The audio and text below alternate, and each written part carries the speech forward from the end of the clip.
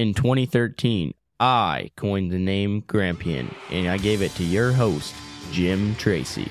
Good morning, fellow Grampians. Here we are again, and we have a really cool, original and pretty awesome show for you today. I related it to our guest today like this. Even Rush Limbaugh, the venerable Rush Limbaugh, had Mr. Bo Snerdley.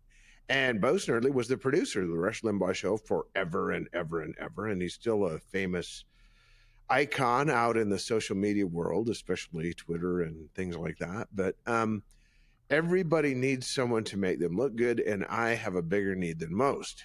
And so people don't understand that there's somebody in the background who actually moves all the pieces into play and makes all of us who are on the podcast and even the radio look good. And I would like to welcome you to a guy with multiple names. I would like to welcome you to meet a guy with multiple names. And they are the podcaster. They are O. Henry, they are the Hankster, and most importantly, they're my friend, Ethan Borman. Welcome to the show, man. This is your show. This is my show. No, not really. But thank you so much, Jim. It's really cool to be with you here and chat, and I'm really excited to see where this conversation goes. How weird is it on the front side of the camera? Oddly enough, that's actually where originally I wanted to be, was on the front side of the camera, and found that probably my talents probably lended themselves a lot more to the back side than on the front side. So, but I mean, to let people don't, I mean, they don't know you, and you're a producer, director, filmmaker. I mean, you've done so many cool things. I just want people to get to know you a little bit. Yeah, no, I definitely diversify in the creative realm. Yeah, probably a little bit too much, probably to my detriment. But I definitely diversify in that field. All right, so let them get to know Ethan. I mean, part of the cool part of your story is you look at me sometimes and you're like, what does that phrase mean, or what does that word mean, or what does that mean? Because I mean, from a practical perspective, English is your primary first language. But not by much. Not by much at all. No. Yeah, no, I'd always, when I went to college in the States, and I guess kind of precursor to that, because I grew up in Ecuador. I was born down there and basically lived down there until I was 18. And then my parents kind of shipped me off to the US of A and to go to college. And I remember I'd have conversations, cultural conversations with my friends, and basically what ended with, I would just say, look, I actually literally grew up in a cave, and and I really don't know what you're talking about. So yeah, that's definitely, a lot of people are like, well, why are you getting into the social media sphere when you seem to be less cultured? I couldn't name 10 Britney Spears songs. I don't even know if I could name 3, but it is something that I think I have a passion about, and I think I bring a probably a little bit different perspective to. And I think, given my background of growing up in the rainforest in Ecuador and living help with people out, man. I mean, I hate to interrupt people, but no, interrupt away. I mean, half the people who listen to this podcast are going to go, where's Ecuador? And then why? So first the where and then the why. So Ecuador is in South America. So that's south of North America. And you're really helping the geographically illiterate now, bro. And it's not Mexico, because Mexico is still technically even north farther south of Mexico, further south of Central America. It's South America, south of the Panama Canal. Yeah. Okay. Yeah. So, and it's called Ecuador because it is on the equator, and so it's generally very much more hot because we're actually closer to the sun than the rest of the Earth, and but the crazy thing about Ecuador is it's so diverse in its terrain that they actually have snow on the equator year round. They've got actually the highest point from the center of the Earth there. They've got the highest active volcano and very diverse cultures, from very high technological, high civilization, big malls and Inner big city. city Yeah. cars to the coastal range, to the jungle, to high forest, to mountain ranges with glaciers. So we basically, you got everything kind of packed into this little country, probably Yeah. was probably the size of maybe Montana, something like that. So So up and down as much as back and forth, and there yeah, areas on the coast? yep, yep. Yeah. Beautiful coastline, like Everything. everything, Yeah. desert, high desert, low desert, All right. tundra, everything. So why? I mean, why? Your dad woke up one day and said, "I think I'm going to move to a cave in Ecuador, and it'll be really awesome. And my kid will get up, and he won't know any Britney Spears songs." It was literally the plan. No, so it actually starts back a little even further than my dad. So my grandpa was an airplane pilot in Mexico. Rock on. Yeah, right. Yeah, was an airplane pilot in Peru. He was a missionary airplane pilot in Peru, and my grandma was a missionary developing literacy in Mexico. And they met, and they moved to Ecuador back in the 50s. And they moved down there for Bible translation and linguistic work, working with a tribe as the Kofans, and I actually brought some props here today. This is one of the first copies of the book of Genesis. Wow.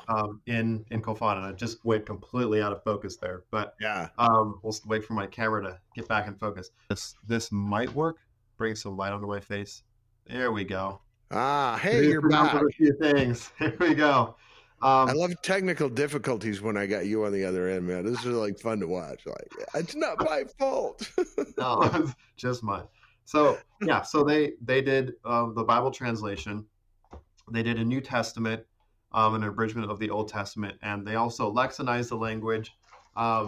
Here's actually a copy of some of the legends of the people. So my grandpa recorded the legends of the people, and then so they didn't have a written language when he got there. No, they did not. So a lot of it was for preservation of the language, but also to bring the Bible into the language of the people, so they could actually read it in their own language. So before you do that, you got to develop their written language. Yeah. So my grandpa establishing credibility, he's writing the stories that they told him, the legends of the people. Yeah. And then so number one, he gets there, he's got to learn the language. Yeah. Then he's got to figure out how to make a new one because it's in writing and they've never written it down before. And then he's got to translate it. Yeah. And the Bible is not probably the easiest book to translate, certainly not the shortest.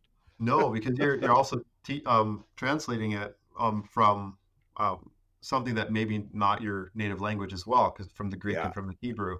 And so there's that challenge as well of being a linguist and just being an airplane pilot, and all of a sudden completely shifting your expertise to all of a sudden being a linguist. And my grandpa, I actually was talking about a Grampian, but I asked my go. I asked my grandpa, because he's a pilot. Just because he's a pilot, exactly. I asked my grandpa because he loved flying airplanes. That you walk into his office and there's model airplanes everywhere, hanging from the ceilings. And because he would just make these model airplanes out of just scraps of wood and stuff lying around it. And I asked him, "Did you enjoy Bible translation?" And he looked at me and he said, "It was one of the hardest things to get into, but," he said, "once you started, it was probably one of the most rewarding things that I've ever done." Wow. And to see someone who sacrificed his dream of being an airplane pilot to do something like that for the betterment of a culture and for the betterment of the souls of a tribe in the middle of the rainforest is crazy. Yeah. He tells the a message story. I just wrote you is your ticket to heaven. All you have to do is believe. Yes. Isn't that cool? Yeah. Like not just like this whole culture. It's like, here is your ticket to heaven. It's free. All you got to do is believe. Yeah. Wow. No, it's crazy. So, kind of fast forwarding. There you go. My Now you're my acting like a producer again. yeah. My parents moved down there in 1990, to continue the work that my grandparents started there, just working with the church and church planting and raising up leaders in the church. Yeah. They're And working with local people, so they've learned the language when they were down there, yeah, and and my dad they're fluent, I had guess. a little bit Is the of word. knowledge of the language, yeah, Yeah. but he had to learn it again because he had been in the States for a while. And so then 91, I show up. So shortly after, um, they moved down to the jungle. And so, Ethan Henry Borman, welcome to the world. yeah, exactly. Yeah. Born And in, where did your middle name come from? my middle name came from my other grandpa, Okay.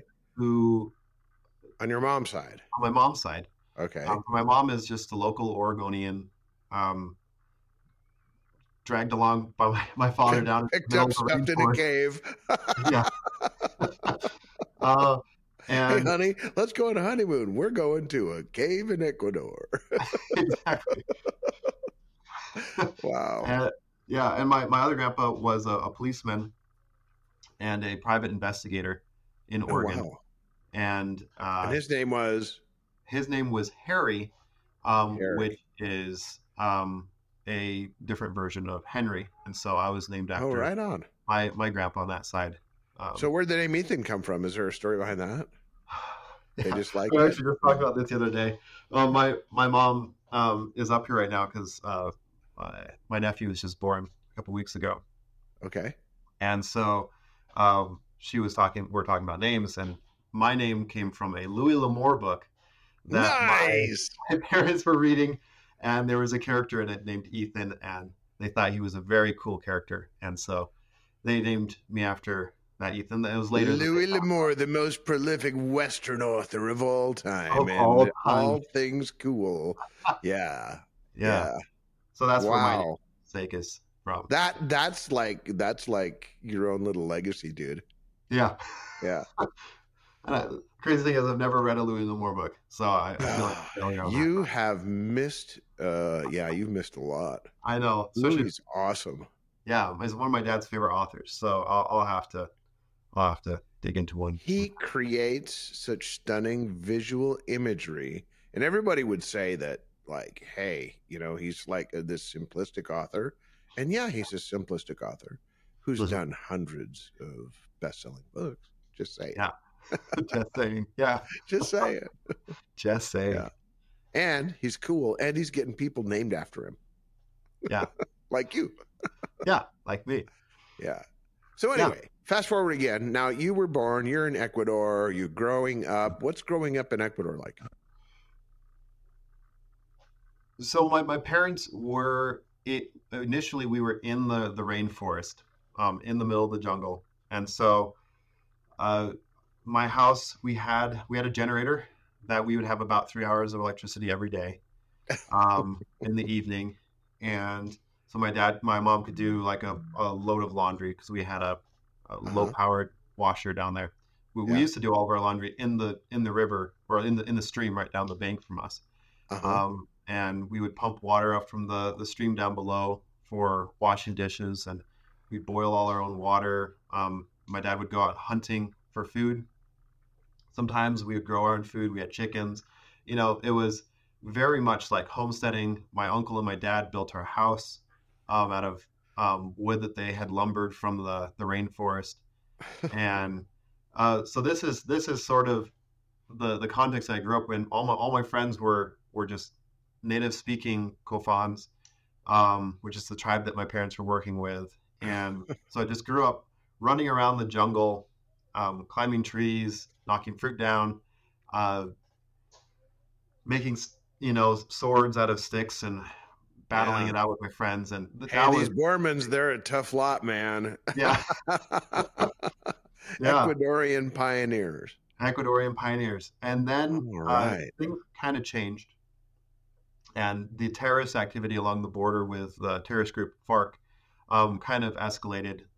There were some raids that they'd done, and they'd found a list, and my uncle's name was on that list with a couple other names. And so my dad kind of decided that some people had gotten kidnapped from the oil companies, and one missionary had gotten kidnapped. And so my dad decided it was time to move us out of the village.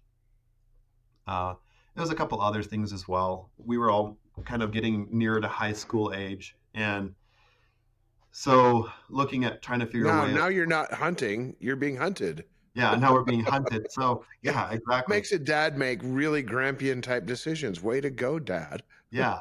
So he moved his family up to the city, but continued to go back down to the jungle by himself. And I would tag along with him quite often because my knowledge of Kofan was very advanced at this point. And so there was a lot of things I could definitely help out with my dad's community. And so went through high school.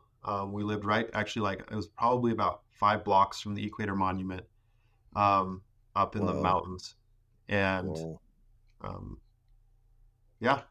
awesome. Finally graduated and then moved to the States. And boom, sent him to the States. Let him come to this era of normalcy, which ain't normal anymore, bro. Yeah. Just saying. Abnormal for me. Yeah. So you get to college and you're like, hey, I want to study blah. What was it? Yeah. So that was a difficult thing. So I had some friends and I got my dad's old camcorder and we started making these little short films. And my dad also got into the radio space.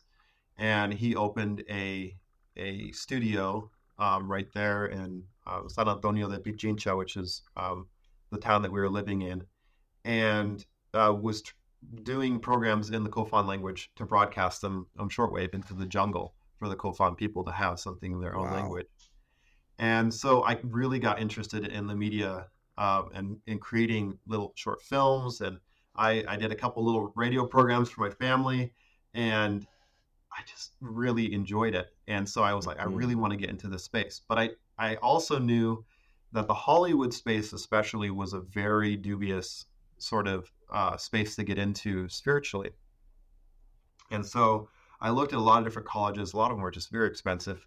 But then Moody Bible Institute came on to my interview, and they provided a degree in Bible alongside one in communications. And at that point, they had a degree in electronic communications, which included film. Wow. And also some radio training and audio training in the background as well as acting. And so that was what I came to the States to learn and to understand. You pursued this this is like an entirely Bible-based creative endeavor. You're not gonna just like do radio. We're gonna talk about radio in a minute, but you're gonna do radio, film, theater. They're like trying to wrap the whole media package into an entire education.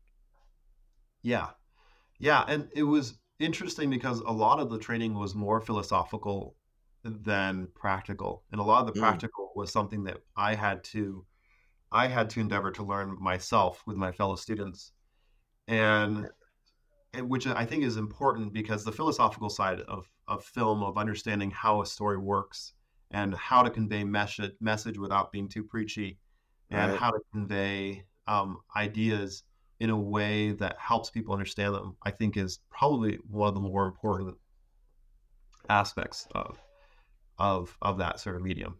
Yeah, and then so geographically, you're also going from the equator to Chicago. To Chicago, yeah. So did they send you the brochure that said like if you go to Chicago, it's like cold in the winter and it's known as the Windy City, both? And there's a lake there, and the water, the cold air coming off the lake will like chill you, bro. I wish they had advertised that more. but Probably not. They wouldn't get probably anybody not. there. No. But really, it was very depressing and hard at first. I mean, I was also used to warm culture as well, and it's a What does little that bit more mean? Warm culture. a warm Warm culture. climate, I understand. What's a warm culture? So a warm culture, if y'all been to the South, you understand this a little bit more. But in the South, it's that idea of when you are walking through the mall, someone might just stop and talk to you for no apparent Okay. reason. Yeah. With a lot of us Northerners, and I've gotten more culturally inept to be a warm culture person because of living in the North. But this idea of someone just stopping and talking to you and asking how your day was, and you might not know them from Adam, Wow. is what would be more considered a warm culture, a culture which is more based upon community and hanging out with other people. For sure. And that's something that in the North America, I think, is a lot less. Okay. Got it. Due to, it's just a very different culture. Our people in the South are going to love you now. They're like, hey, y'all, I like Ethan Borman, man. He's like the real deal. But with Ecuador, you gave Deep South a new meaning. So. Oh, yeah. Deep South America. So, yeah. Yeah. So it was definitely a very different culture move. The atmosphere, like really big city, noisy all the time, and then it's very cold during the winter. Mm-hmm. I had done some glacier climbing in Ecuador, but it was nothing compared to a Chicago winter. Yeah, where 6 feet of snow on the streets, and you've got to make it doesn't leave until May. Yeah. Yeah, was not leaving till May. Yeah. So, and then, did you like get Americanized? Did you become a Bears fan or a Cubs fan or anything like that? I mean, the soccer's the sport in Ecuador, or football, and so they're like not. I mean, they ain't no baseball, they ain't no football down there, is there? Oddly enough, Moody doesn't have a American football team. They have a soccer team. Okay, and so. There was actually a lot of people that wanted to play soccer there, and I thought about joining the soccer team, and then I wanted to get more into theater, and so I didn't really have time for it. But I did do a lot of pickup games of soccer. Okay, I went to a couple Red Sox games. I never got to a Bears game. Why the Red Sox? I don't know. They were in town and wanted to see the Bo Sox. They were in town, and we just happened to go to their baseball game. Oh, that's cool. So, that's cool. That was really cool. I think we went to Wrigley Field and watched them. It was so now you got the Cubs and that's like a really iconic baseball game. I mean, at an iconic stadium. So salute. Yeah. Hats off to you, bro. So now you've come through and you've gone through this theatrical training and you decide, I think I'd like to climb cell towers. That's what is your problem? What is my problem? Who does that? Yeah. So talking of stories, I got out of college and I wanted to get into the media space pretty much right away. Yeah. That's kind of what college does to you, right? You learn something and you're like, I'm the expert. I need to do this. And then you realize that all these jobs that are media oriented all require like 3 years of experience or something. Yeah. And so got out of college and just could not find a job. I interviewed with the Chicago Tribune. I interviewed with a couple different jobs to try to find something. And I even tried Chick-fil-A, and nobody was hiring. It was one of those really strange times. And so I ended up living in this basement apartment with like 5 other guys. And I bet it smelled bad. Yeah. Back to the cave. Back to the cave, literally. And it was wet and damp, and it was not pleasant. But and slowly my bank account got lower and lower and lower. And so that happens. Yeah, it happens. And so I ended up taking this gig on the street, and this sort of plays into the whole story of it. But I took this gig on the street, selling Blackhawks paraphernalia, talking about sports teams. Okay. And the Blackhawks are the Chicago hockey team, NHL. Yeah. Yeah, we're from America. We actually know that already. We actually know that. We know, like explaining this to the people back home. They're like, "What's Blackhawk?" They say like what a bird. What is a Blackhawk? Yeah, it is a bird. It is, but yeah.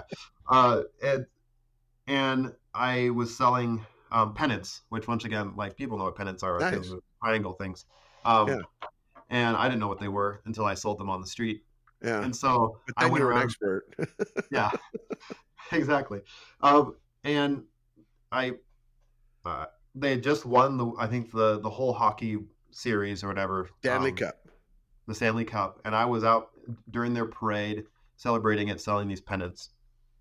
And I was so poor. I was so desperate. And this guy told us, like, we'll give you this $90 bonus if you sell the most. And so I went out there and just hit it hard. And I was just selling these pennants left and right and just making money like crazy. And my pockets were just stuffed full of $5, $10 bills. And and then this guy came up to me and he looked at me and he goes, no, this guy came up to me with his wife, and their wife came up to me and was like, "Hey, we've been searching for a pair of shoes all day for my husband, in all these different shops, and we see your shoes and I like your shoes a lot. And so would you mind selling us your shoes?" Well, that's a warm culture. They were drunk. So like you find in the north, Whoa. the drunker people get the more warm they Yeah. get. And I was like, this is my only pair of shoes. I already had these pair of shoes for like 6 months. So, and they were my running shoes, and they were nice. They were Adidas. Yeah. And I was like, you know what? I don't think you can do it. She was like, I'll give you $100 for them. I bought them for $50. And Cha-ching. Cha-ching. And I was like, you know what? I don't want to walk home barefoot. So, maybe not. So I kept on selling pennants. And she came up to me again. And her husband wasn't with her this time. And she goes, I really, really want your shoes. Like, my husband really likes them. And This is so weird. it's so weird. And so I was like, and she was like, okay, how about $110? And I was like, okay, I'll do it. So I took my shoes off and I sold them to this lady. She gave me $110, stuck them in my pocket, and I kept on selling pennants. Now with my socks flapping in the breeze out on the streets of Chicago. And wow. I needless to say, I did not sell any more pennants after that, because now I look like a homeless guy. But I took all the money back. Pennant salesman. Yeah. And but the great thing was that I actually provided enough rent for my rent that month. And but you didn't have shoes to go find a I didn't have job. shoes, but I had enough to go and buy a pair of very cheap shoes from Nice. from the Old Navy to get home. Yeah. But then shortly after that, I ended up homeless on the streets of Chicago for a couple of days. Wow. Because I didn't have any money, and my parents sent me enough money to get a bus ticket to get back up to Michigan, where my uncle was living. And I went up there and continued to be unemployed until I found a job working for a dairy farmer. And so it was at this point that I realized that I needed to not be picky with where I worked, but to work jobs that were able to provide me money, and to do them in a way that was honest and displayed a hard work ethic that displayed Christ. Yeah, man. We don't work for a boss. We work for the boss. Yeah, work is unto the Lord. There you go. Yeah, we work for the boss. Exactly. It governs our behavior. Yeah. Right on. And this was a very low period of my life where I thought that I should be working something else. And I worked this job spreading manure on fields all by myself, 14 to 16 hours a day. And it was probably the crappiest job literally I'd ever worked. And manure can be that way. And coming from a guy who spread manure, and shoveled stalls, I can tell you it's not a great gig. No, It's not. Very reflective, though. Yes, very reflective. But when I left there, the owners of the dairy farm came up to me and they said they actually paid me way more than I deserved. And they said, if you ever go into missions work, we'll be the first. Call us first because we'll be the first to support you in that. Wow. That's And really I cool. did not think that I left that sort of impression Yeah. on them.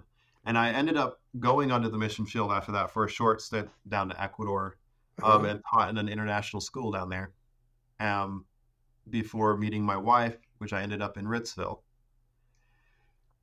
And I taught in Ritzville for a while. Ended up Eastern in Washington. Eastern Washington. Eastern Washington States, US of A, not US of A. Ritzville, Colombia. Yeah, not Ritzville, Colombia. Ecuador. Yeah, in the United States in Washington, and which is where one of the offices for a telecommunications company, which Jim started, called Legacy.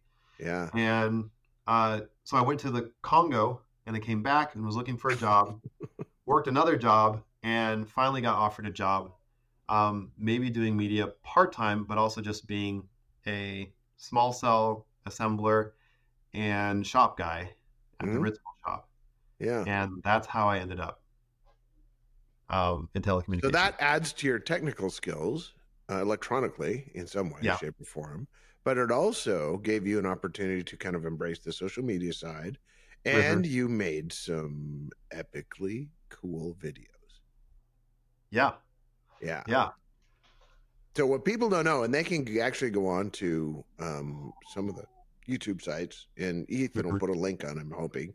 But if you, even the Grampian side, I think there's the video that we worked on together very hard, which was the rollout video for the new branding of Ontivity.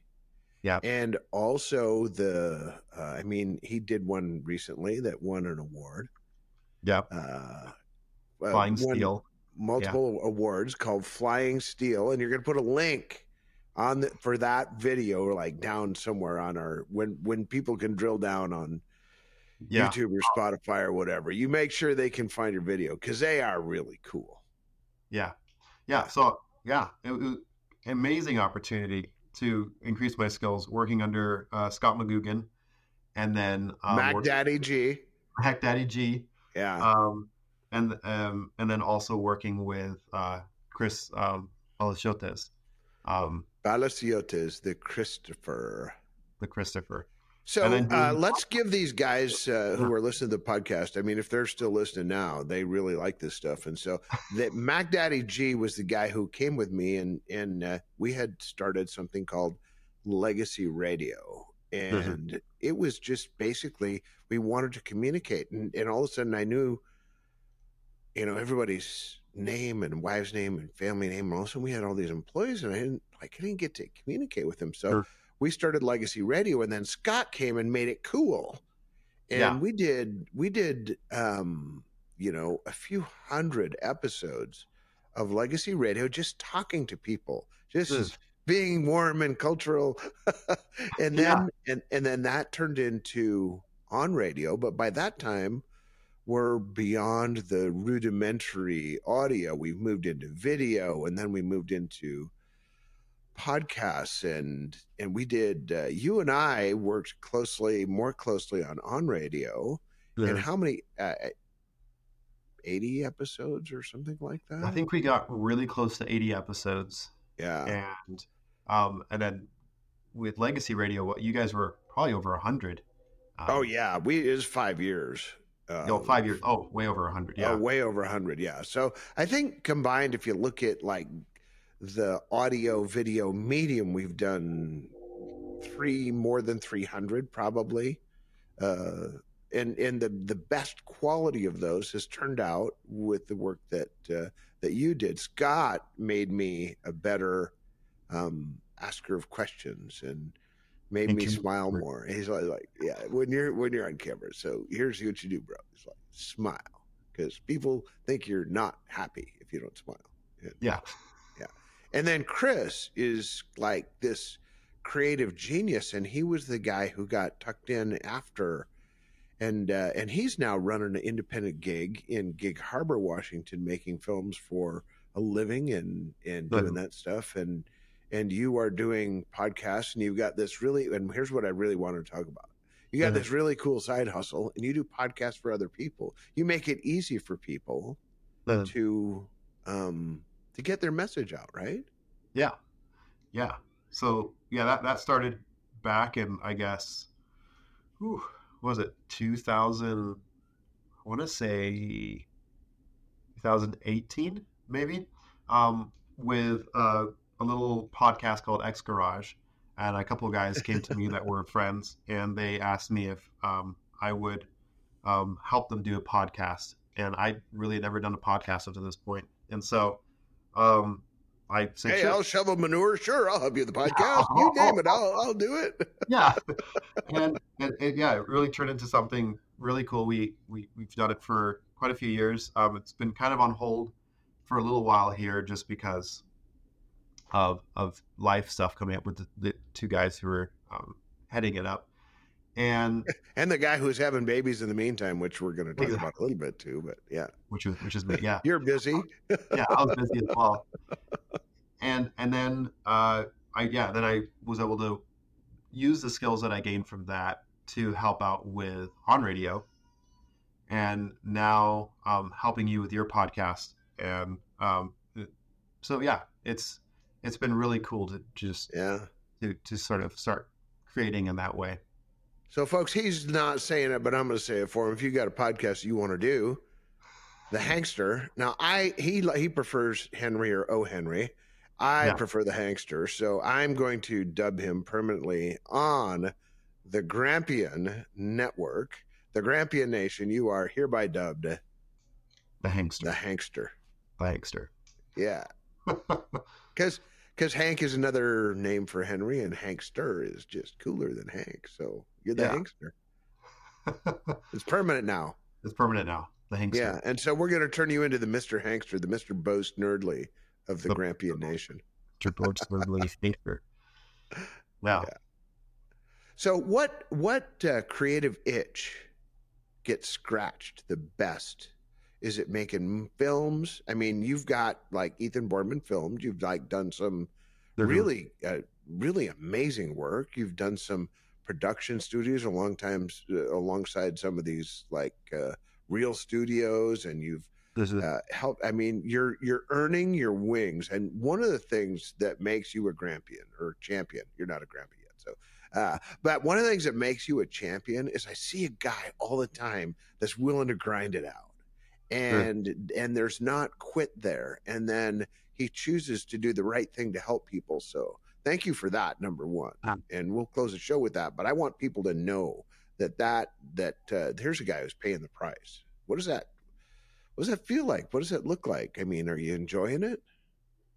Yeah, no. Sometimes I love the creative process so much, and like I said, I do all sorts of things. Like I do writing, I do drawing, I do films, I do audio engineering, obviously, because I do podcasts. I've sort of dabbled in the game design sphere,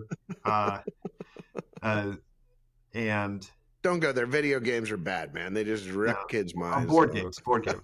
Okay. Board games are good. Yeah. Yeah. I mean, chess has been around forever, right? So yeah. And cribbage. I mean, cribbage. Gotta play cribbage. Yeah.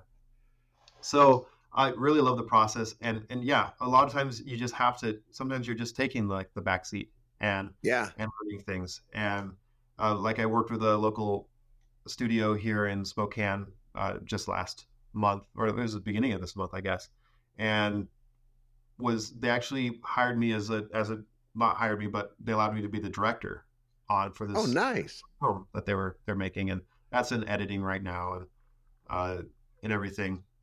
Very cool. Yeah, but just the idea of being able to help people spread their wings and learn the creative process and fall in love with being creative is something that is more of a passion than anything else. And I just really enjoy just the community and the relationships you can build through that process. That is awesome, man. and it's got to be kind of endearing because you do all the work and then you I mean, for lack of a better word, you tweak it. You tweak the audio, you tweak the video, you take this little part where Jim coughed and had a Yeah. bad, and it's like, and like you eliminate that, and then there's not this irritating hacking thing and then you get to coach people. I mean, you're like, so Jim, one of the things that you need to stop doing on the podcast is like bringing a big old cup of coffee up into your face, and and your wife helps you. She's like, hey, let's switch the screens so that Jim is, they got the side shot going where I'm like, I'm high camera, Yeah. camera's on the side, but your wife tells you, hey man, have like Jim look at you, and then the whole tree behind me is a fake tree, but you helped choreograph this in the studio and said, here's what works and here's what doesn't. And then all that culminates. It's like you come out with this thing like the film we did for Ontivity, like Flying Steel. And it's really a beautiful story. That's got to be gratifying. Yeah.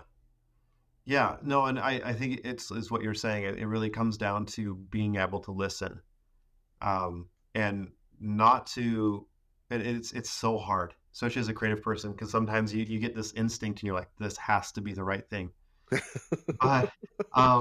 But sometimes that's just the pizza you ate last night. And so really, really, really pepperoni backwash, bro. Really having the ability to listen and not thinking of yourself as I'm the biggest head in the room and I know what's going on, and be able to say, look, your creative ideas are just as valuable as my creative ideas. And if we can merge those creative ideas, we will probably end up with a better product at the end than if someone becomes so bullheaded that they're not willing to maybe listen to something that may be the difference between an award-winning film and something that is in someone's backlog and on their YouTube page. So when you say award-winning films, that just brings up a question in my mind. There's all these like film festivals. You're actually entering your work, the all the effort, all the labor, all the love that goes into one of these films, then you like drop it in front of a judge. How does that work? So I found this, probably something that's horrible for me to find, but because it's like gambling, but there's this site on, I think it's in conjunction, they have it kind of set up through Facebook, but it's called Film Freeway. And all these film festivals kind of have this connection through this thing called Film Freeway. And you can go on, and some of them are free to enter, some of them are not free to enter, but you either pay the little cost to enter your film into a festival, and the film goes into that festival, and it drops you for a judge. And this is, I'm actually glad that it's sort of set up that way, because if I had to take my film on a tape or a disc, a DVD, and take it to someone, or a flash drive and take it to someone and then sit down with them and actually watch my film with the judge, I would die. Because as a creative person, it's basically, it would be like taking your child and being like, hey, I think my child's really good looking. And this defective little child? This little defective little child. And oh my gosh. Yeah. and so it is a very difficult thing to do as an artist, but I think it's necessary, because it's a refining thing for an artist to have your work critiqued by an outside source. And for you to understand, like, no, maybe I'm not the best. And I won an award with Flying Steel, and I won an award for another short film I did called Limitations, or at least got selected for a film festival with Limitations. And I'm still waiting to hear back from a couple more festivals for Flying Steel. But all that is to say is, I'll win some and I'll probably lose some. Yeah. But either way, it's a good thing for any artist to be vulnerable, to put their work out there. Yeah, I music. like that refinement thing because it really is truth. There's so much that you learn across life that can be employed. When you're young, you're creative, and there's all this like juice coming out. But when you get older, you have all this crystalline knowledge. The- And that's what the Grampian does. It tries to say, listen, been there, done that, got the t-shirt, not the most creative guy anymore, even close, but people can benefit from the wisdom of time and experience. So, Sure. and one of the things that I love is that the people that we get to host on the Grampian come on board and they do the right thing at the right time for the right reason, which is a legacyism. We're going to get into that someday. But you have chosen, to do the right thing at the right time for your family, for your faith, for your company, and folks, if you are looking to host a podcast, Ethan will make it easier for you, and you can get a hold of him through the podcast. You can email him at podcast@thejimtracy.com. Yeah. Yep. Is that it? Did Yep, I get that email address right? Yeah. I was like, All right. oh no, is it the Jim Tracy? Yeah. And he does it for money. He's not going to come and shovel your manure anymore. But what I can tell you is that he has made it very easy for me to do a podcast while I'm doing other stuff. And I appreciate you, man. And I want to thank you, Hankster, for being a guest. Any words of wisdom departing for our folks who listen to the podcast? That's a hard question, Jim. Why? Ask everybody that question, man. Yeah, you do. You know what? I think for people who are endeavoring to be creative, it's very easy to get caught up into creative spaces and to get so busy that you can't focus on doing a good job on one or two things. So obviously there's the bread makers, there's the creative things that you have to do that make money. But if there is a passion project, make time for it, give room for it to breathe so that you have time to spend with your family, and as well as work on the creative projects. And making that balance is paramount. It's something I'm learning right now. And so I think as I'm going through that, don't get so caught up in the creative